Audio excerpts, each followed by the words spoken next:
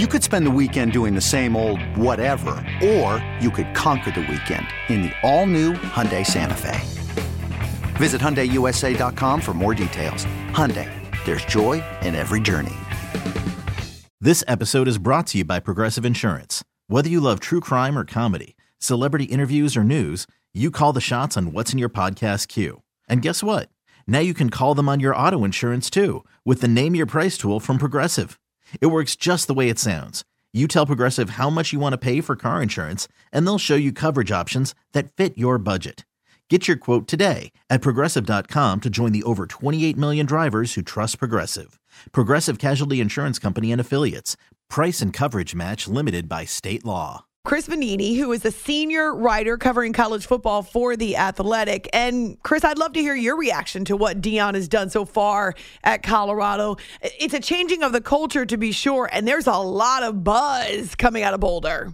I'll admit, I am surprised how quickly he is finding success. I thought this was going to be a season where they win 3 or 4 games, and it would take a year or two before things get rolling. But he's got it going. I mean, I'm not saying they're going to win 10 games or anything, but they are doing a lot better in the areas that I didn't expect them to so quickly. I think you got to credit, one, the players, absolutely. A lot of them had never played together before until this season. And offensive coordinator Sean Lewis has done a really, really good job there, helping Shedeur Sanders throw for almost 1,000 yards already this season, hasn't thrown an interception. So a lot of the little areas Colorado is doing really well in. Penalties, organization, like they're on top of things, and that has been really impressive. A lot of people who see Deion as a guy who has a bunch of shtick, right? And he doesn't really mean what he says, and it's more about show. But it does seem humorous that every game he goes into now, there's some kind of reason for him to carry a chip on his shoulder or for the team to kind of play angry or play with an edge. It certainly seems like he brings that from the way that he played, actually. Look, Deion Sanders has always understood that sports is an entertainment business. True. And he is going to make sure he is entertaining in every way that he can. That's not to say he's not doing things the right way or succeeding. He obviously is. He knows the value of the entertainment aspect of that. And yeah, he's going to find anything to have a chip on the shoulder. I think everybody does that. I mean, we remember 2 years ago when Georgia won the national championship, I think it was, and Nolan Smith said, people said Georgia was going to go 7-5, and I've not found a single person who said Georgia was going to go 7-5. But Kirby Smart was able to imprint that us against the world mentality in a team that is favored for everybody to win. So the best coaches are able to pull that out, and he's clearly got a good connection with his players where they believe in him, and when he tells them something, they're going to go to the wall for it. And it creates a lot of entertainment for us, you know. TV ratings for Colorado are through the roof right now. That's why Fox is going there.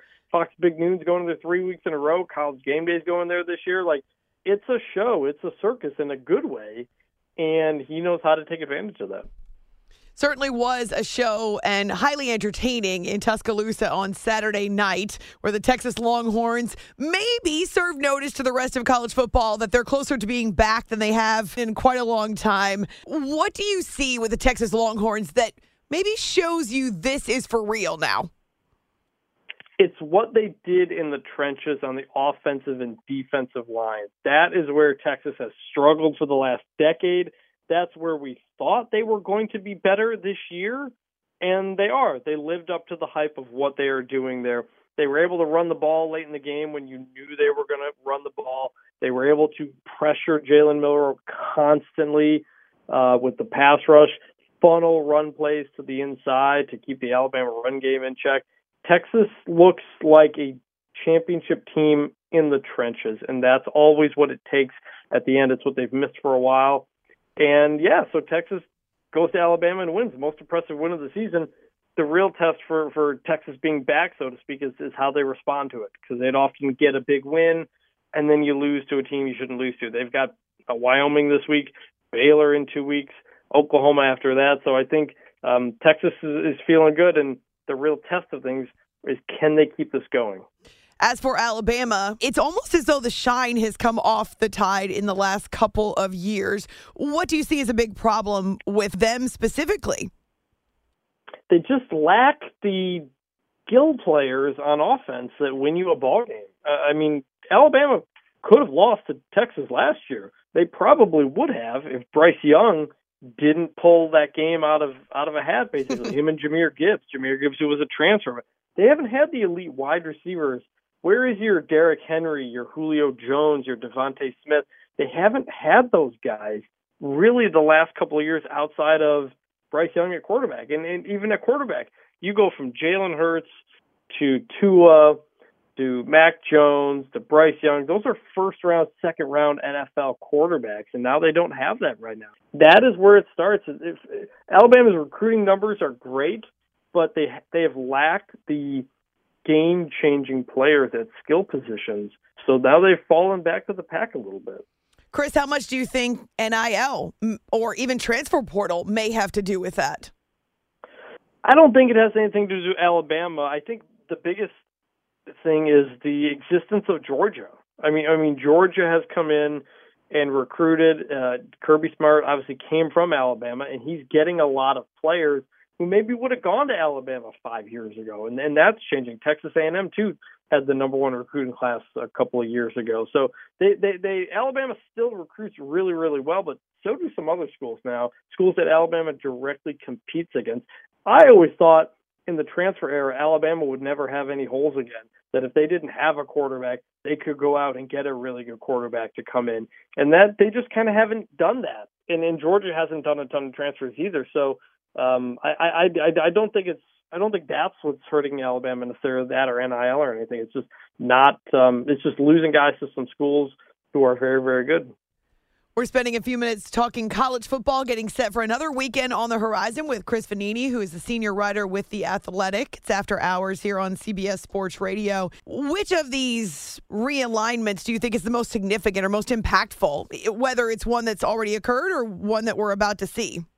I think the Big Ten adding USC, UCLA, Washington, and Oregon all at once now next year is one of the most impactful we will have ever seen.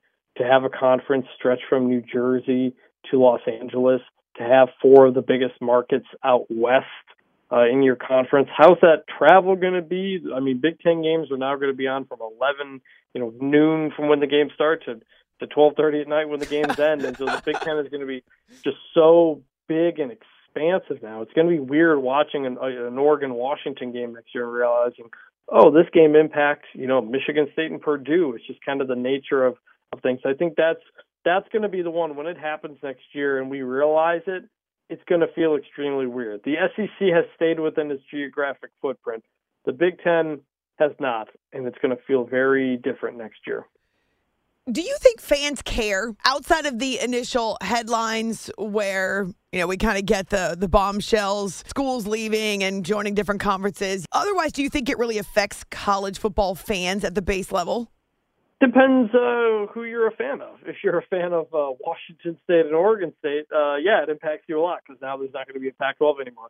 If you're USC and UCLA and so many of the teams you're competing against are in the Midwest and out east, it's going to feel weird. It's going to make traveling to road games a lot more difficult. It'll be fun at first to do all the trips for Big Ten fans to come out west and to do all that kind of stuff. And there will be more bigger games, and I think ultimately TV ratings for that will be quite good, which is the reason this is happening. But I do worry that 16, 17, 18 team conferences are going to impact the playoff and impact the sport in a lot of different ways as a kind of trickle-down effect. Those are yet to be seen. But in general, I don't think the consolidation of these schools is a good thing in the long term because I worry there will be more Washington States and Oregon States that get left behind in the next thing that happens.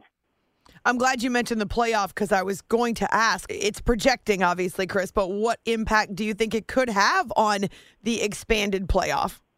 It's going to 12 next year, and the current plan is 6 conference champions get an automatic berth.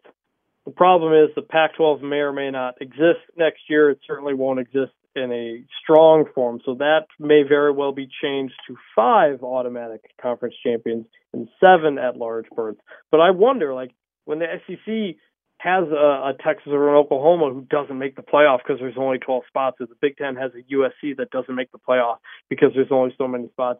How does that impact the desire to potentially grow the playoff even further? Because now without a Pac-12, you have that's one less conference championship available. That's one less thing for fans of a team to celebrate. And if that doesn't happen, they're going to turn to, do we make the playoff or not? And you're going to have a lot more disappointed teams because of that. And so I wonder if the realignment, the expansion of conferences potentially down the road leads to another expansion of the playoff. So the Pac-12 is just going to disappear into thin air? That's it? It's gone? It's going away? We don't know. Washington State and Oregon State are the only two technically left. They were actually in court with the Pac-12 this week to try to maintain that they control the rights to the conference, to the money, to the branding, to everything that's in it. The court temporarily agrees with them on that. We don't know. They could join the Mountain West. They could, in 2 years, bring the Mountain West over them, do a kind of reverse merger, so to speak. They could try to just charge ahead next year as a two-team conference, which is allowed under a 2-year grace period. So it's yet to be determined. Washington State and Oregon State are still trying to figure out if trying to rebuild the Pac-12 is worth it, what kind of money is available. So still to be determined on that.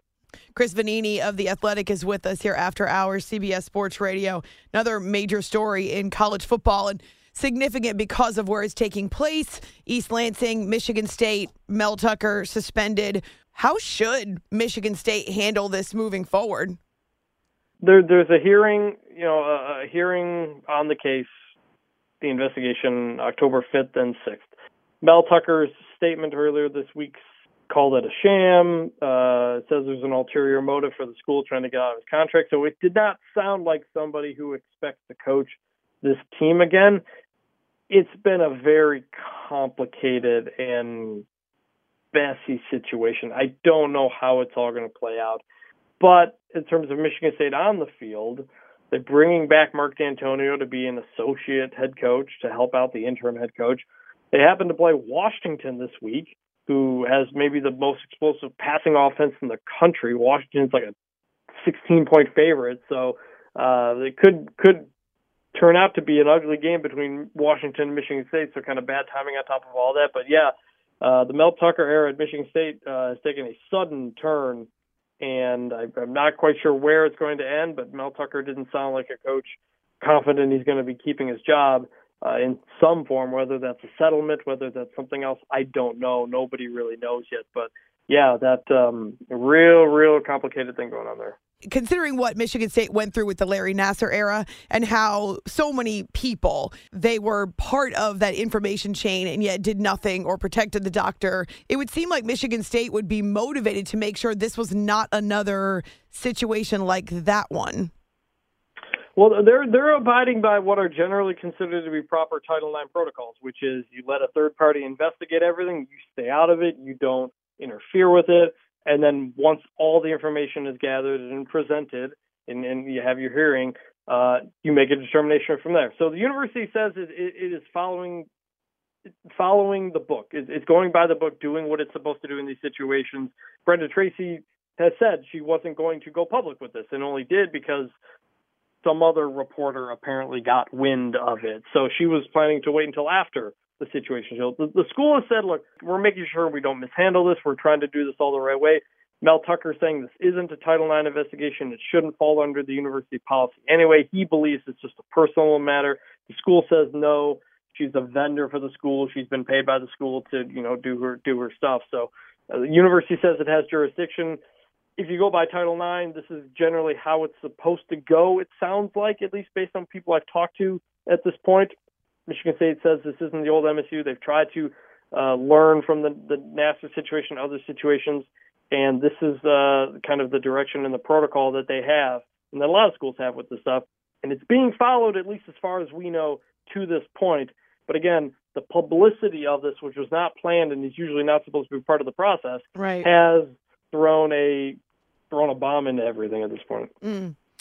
Before I let you go, Chris, I always like to ask our reporters and insiders this question. What are a couple of other storylines, games, outcomes that have piqued your attention to start the season?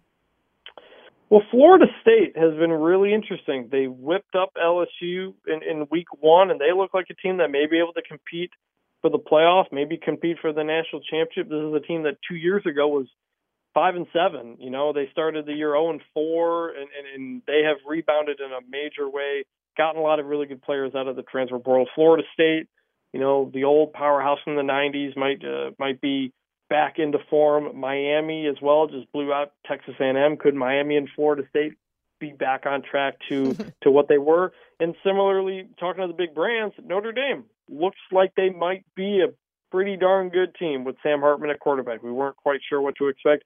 They look to be really good as well. So you may have some of these bigger brands from the past of college football coming back to the top a little bit. It seems even more so the last couple of years that it's wide open in college football and really is the wild, wild west, where you're just never really sure from 1 week to the next or even 1 month to the next what's going to happen.